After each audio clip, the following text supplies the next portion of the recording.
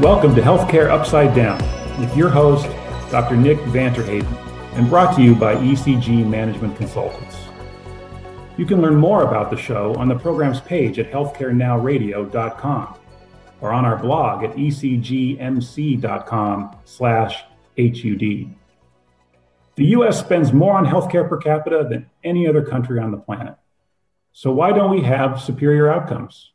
Why haven't the principles of capitalism prevailed? And why do American consumers have so much trouble accessing and paying for healthcare? Each week, Healthcare Upside Down will dive into these and other issues with ECG principal Dr. Nick and guest panelists as they discuss the upsides and downsides of healthcare in the US and how to make the system work for everyone. And we end with your better pill to swallow, the conclusion to today's episode with insights on challenges and changes that improve healthcare.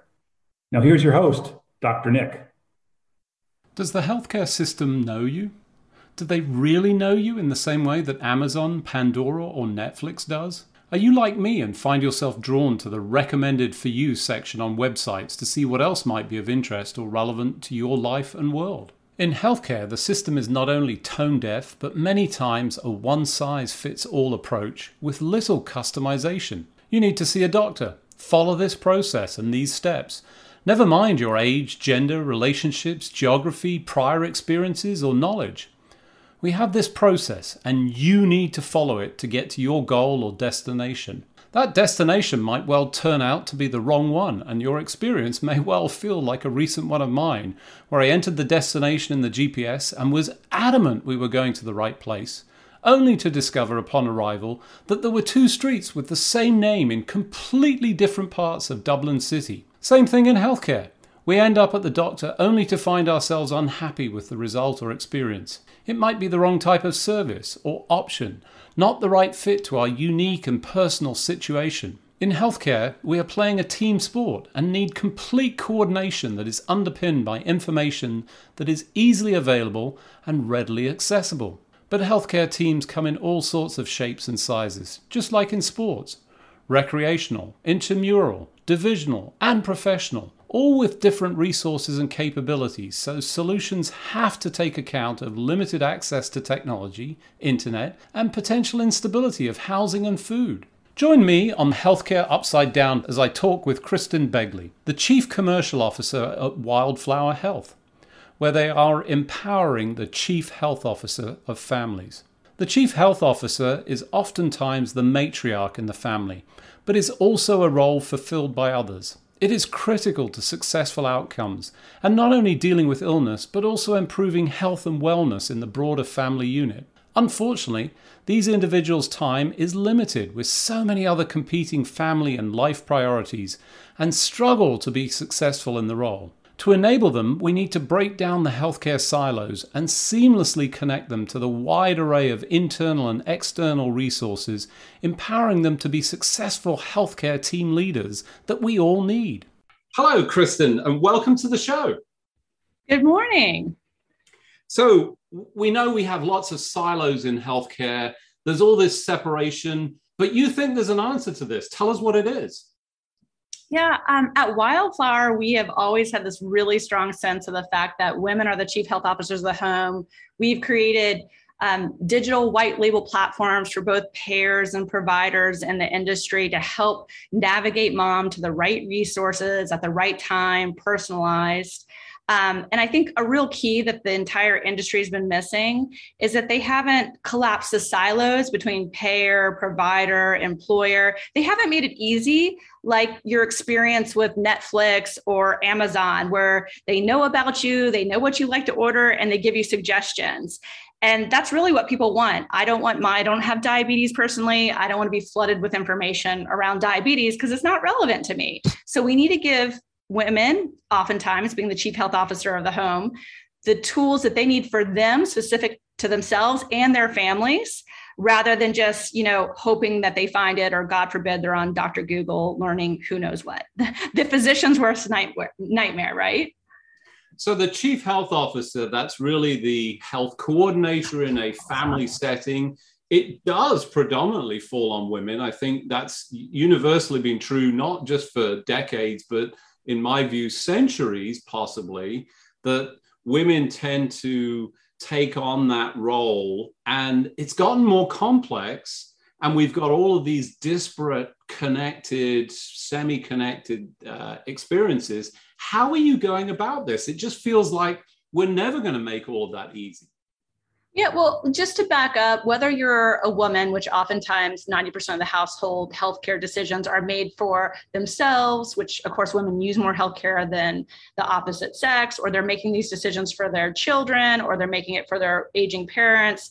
The average woman or chief health officer of the home, if it's a male, it happens to be a male if he's taking lead on it. The average person has about 32 minutes a day. Any CFO in their right mind will complain about productivity of employees, like if people are not well, or if they're navigating their benefits at work, it's taking time from their workday, so you lose productivity. And the other thing I like to talk to people about is the age bands. You know, the boomers and the millennials and the Gen Xers are much more capable of navigating healthcare than the Zers and, you know, younger generations. So that's one thing that people factor into it. But oftentimes people just don't have the information they need. And again, back to Dr. Google, they're out there searching places because they don't know who to trust. They maybe didn't download the application from their health plan. Maybe their hospital system did have a good digital front door, but it was more, I would say, a piece of check your copay or schedule your appointment. It's more EMR related without like a consistent, sticky platform, right? A lot of us have done MyFitnessPal, and eventually when you don't want to lose weight anymore, you kind of fall off MyFitnessPal. You need to have the stickiness of a consumer platform like Facebook or Pinterest. So not only for Wildflower do we put in content that's relevant to them for their conditions, we also allow them to put in their family members. We know that women will take care of, and women making more of the chief health officer decisions than men do. But whoever that chief health officer is, they actually care more about their children than they do about their own health care. So being able to put the family in and not just having an app for you and some other app for your child. Nobody wants 20 different apps on their phone trying to manage healthcare, an app for their copays, an app for scheduling an appointment. Nobody wants that. So it's really about collapsing the silos of, you know, that content, making it sticky, allowing them to go in, schedule appointments, have reminders, and also the fun stuff, right? Like healthy recipes or talking to your kids about wearing a bicycle helmet. And lastly, what Wildflower, we went from just having this digital front door, very sticky, more of a consumer-like experience for payers and providers that we white labeled, so no one had to recognize our name. But lastly, when COVID hit, we thought we need not only provide software, we needed to provide hardware so we could do remote monitoring at home and keep people out of the offices, but we also needed to provide an advocate. Because not everybody resonates, whether you're older, whether you're a Medicaid mom and your device isn't that good to do chat function, you know, depending on the level of the device. We knew some people just resonated talking. I also know some people like to chat, some people like to text, some people will only talk. So you kind of have to fill out that whole spectrum if you're going to be really successful in engaging people in the way that they like to be engaged. So you bring up an interesting point. You talk about the Medicaid. One of the challenges around all of this technology, you're talking about a technology solution, and I'm sitting here going, well, that's great, but we've got the 37 million people that don't have internet or don't have decent internet, don't have technology, laptop devices. Maybe they've got a phone, maybe it's an old phone. Are we really getting to them? Are we just creating another technology barrier that essentially separates the underserved even further from access to care? Yeah, interestingly, one of our first clients was a Medicaid client. So we learned early how to optimize technology depending on lower grade level of phone. And also language, right? You have to write to a 5th grade level or below if you're going to help more with the underserved. And actually, the phone in the Medicaid population is the best way to get a hold of a mom. It is the most stable of their devices and living circumstances. So that is the best way to reach them. Finally, that was one of the important pieces of adding an advocate to our platform. Some people just don't deal well if their phone is very, very, very old and it's not operating, or they didn't pay their phone bill. those sort of things where they switch phone numbers, those sort of things that can happen in underserved populations. We added the advocate to talk to them. So a person that they can call. So that's a little more old school. It's definitely more expensive. Most audience members in healthcare probably realize that 50% of the babies in the US are born to Medicaid moms. So it's a really important segment if we're going to shrink the balloon, have better birth outcomes for women and babies, and not have the $1 million babies in the NICU. Yeah, which ultimately, I will interrupt you. Ultimately, the taxpayers pay for, right? So right. They do. And it's not just the $1 million babies, it's the appalling level of morbidity and mortality that we see in the United States that is attributable to essentially poor prenatal care that can absolutely prevent and improve all of that. But for that group, how are you reaching them? Do you even find them early enough? The key to that group is being embedded with the provider. Because, if you think about, if you're coming from a payer point of view, you're 3 months in arrears on the claims data. So payers really want to be at the point of care. Providers, the federally qualified health centers, they're the first touch point, right, of a real clinical visit to confirm a pregnancy. And if you have a digital application that the provider is saying, hey, download this, we're going to communicate, we're going to set up appointments, it's going to help educate you.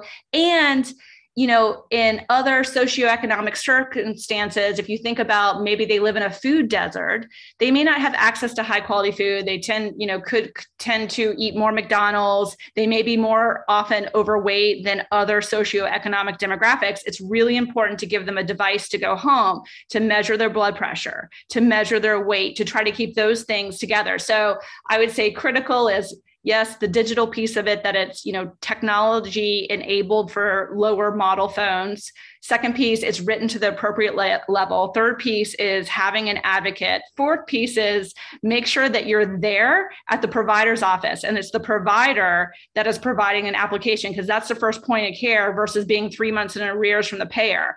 Hopefully, you've integrated the resources from the payer also, and you've integrated resources like Find Help, which is the old Aunt Bertha, where you are, helping them with transportation, helping them with safety issues, food issues. So there's a lot of things that go into the Medicaid space to make it successful.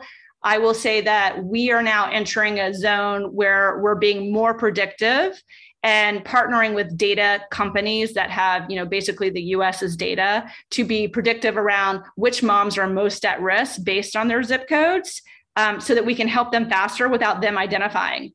Lastly, really interesting things that we're doing around, a simple question and application in our digital front door, where we say, are you interested in hearing about healthcare and racism, or how to identify it and work around it, since we know we have just different levels of care across the country, and how can a mom advocate for herself? We put simple questions in there if we don't happen to know ethnicity to begin with, and obviously if they're interested in looking at that content, we know more about them, because that's what digital does, right? Like Dr. Google knows what you've been looking at on the internet. And then those things are coming up. We know if women are looking at depression articles 3 times a day, they can self-select down, do they want to take those tests? And then it flags us to make the provider aware we have an issue, or reach out to the mom if they happen to be in a value-based organization.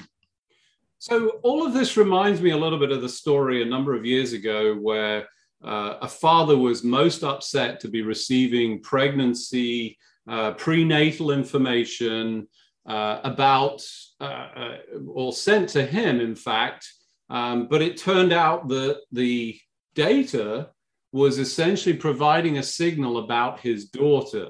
And, there's a negative aspect to this very clearly. There's a little bit of are you treading on privacy into my life in an inappropriate way, which, is a difficult line.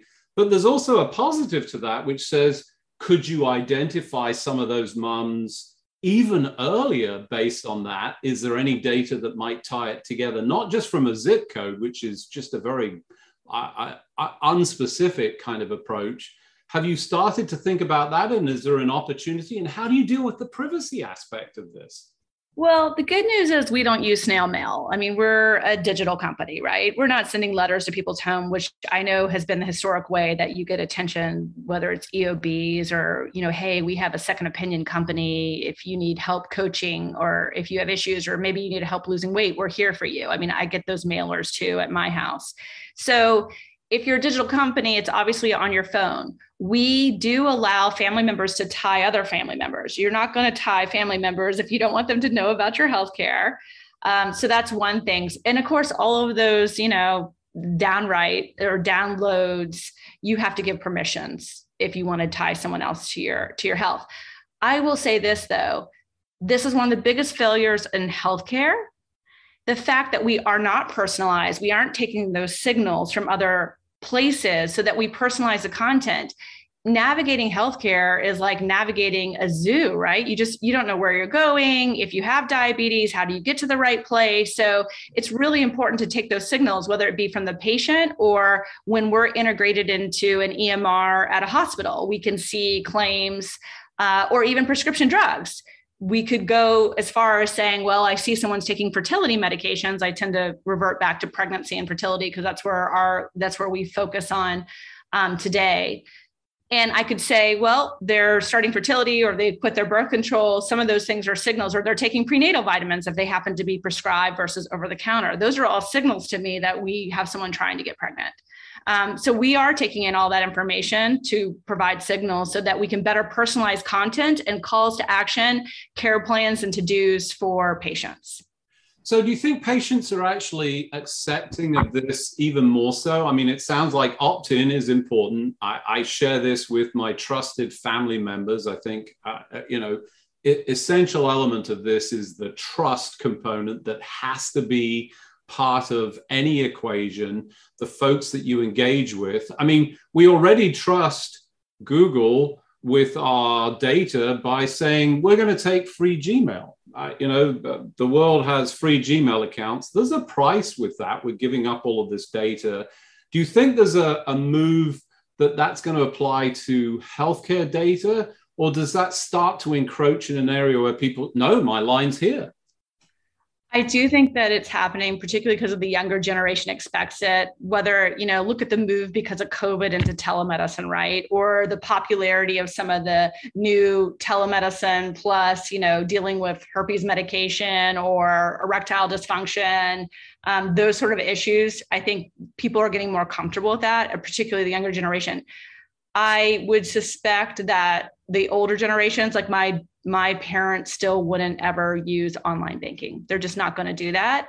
So they're not going to feel comfortable. But in some situations, you get a little forced into it. I watched my parents not want to deal with the typical Medicare visit, and they've moved into one of those VIP physician, and they are forced into using a digital application. So, if you want your healthcare with the doctor that you like or the health system that you like, you may often be forced into that.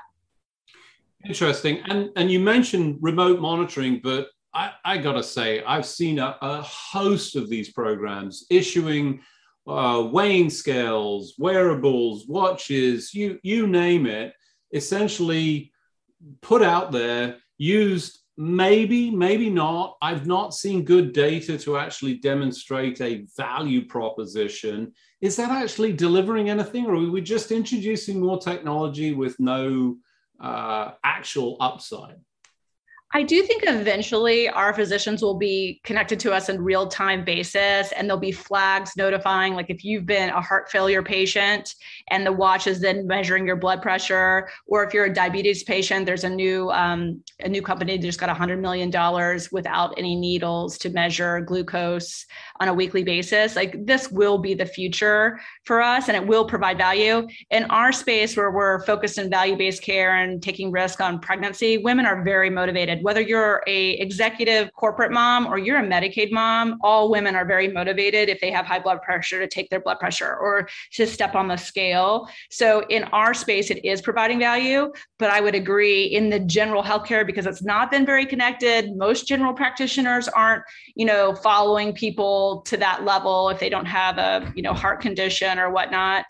I think today it hasn't been very useful, and it's so scattered, and there's so many stakeholders out there today that have so many different devices, and some are connected and some aren't. And there's the, are you a Google or are you an Apple person? And it just hasn't been interoperable. Like all healthcare hasn't been interoperable, and you go from one doctor and you have to get paper copies and go to the next doctor. I do think the future is there because it is more of a remote monitoring, and we don't want people in beds, right? We want to be a healthcare system. We don't want to be a sick care system. So the whole point is to keep you healthy at home, and that's going to come with virtual monitoring.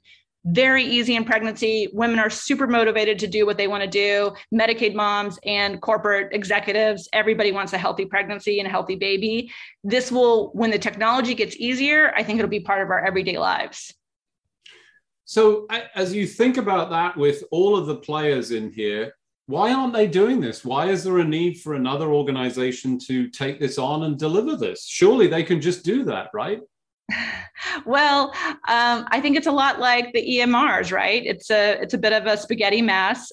We use middleware to help, whether we're dealing with, Epic or Athena or whoever we may have to deal with. Every time we connect to a hospital, it's a different integration. And by the way, once you've connected to one EMR, one system, you've connected to one because they all have their special instances. So I think it's the lack of interoperability. And as technology advances and people start to realize that the only way we're going to be successful in healthcare is to empower patients. It can't be all on the physician. If you're telling me as my physician, I need to lose weight and stop smoking, and I never do it, how do you get dinged as the physician? So we've got to make it easier for people to navigate healthcare, a simpler message. It has to be personalized like technology is in our everyday life. And I have to be responsible too as the patient. It can't just be my provider responsible and nagging me to do the right thing. So it has to get easier, and we can do this, but we have to not be so territorial about our silos if we expect patients to have good outcomes. And if we expect a healthcare system, not a sick care system, because it's not going to work anymore. And last but not least, I think this movement to value-based care, when physicians, their money kind of ran out, when people stopped going under our fee-for-service model, I think this movement to value-based care is going to help enable these integrations and stop the silos between payers and providers. So is this just loading more onto that chief health officer, or are you actually making this easier for them? The point is to make it easier, to give them their calls of action. The point is to enable technology to make that chief health officer's life easier. So she navigates, he doesn't go to Dr. Google, knows exactly where to go. And it's one place to go. So we call it networking, when you take payer and provider and employer and put it all in one place, one application, all of their calls to action. Most people don't know what an EAP is, right? Like that's not a normal word. In our world, it's normal. We know it's behavioral health. But what you want technology to do is see them look at the depression articles and say, touch here if you need help. Not look at their benefits book and realize that they have a resource for mental health, because they're likely never going to find that benefits book. So it's all about engaging the consumer and giving them, or person, and giving them the calls to action that they need at the right time. And we have to recognize you're at different places. You're either, you're healthy and trying to stay healthy, or you're in crisis and you have cancer and you need different types of resources at that moment. So making health easier. Kristen, thanks for joining us. Thank you so much for having me. The Family Chief Health Officer is an integral part of solving our healthcare and wellness problems. For many of the underserved communities and groups like the Medicare mums, by the time any support services and groups are aware, the opportunity to intervene and make a difference might be long past.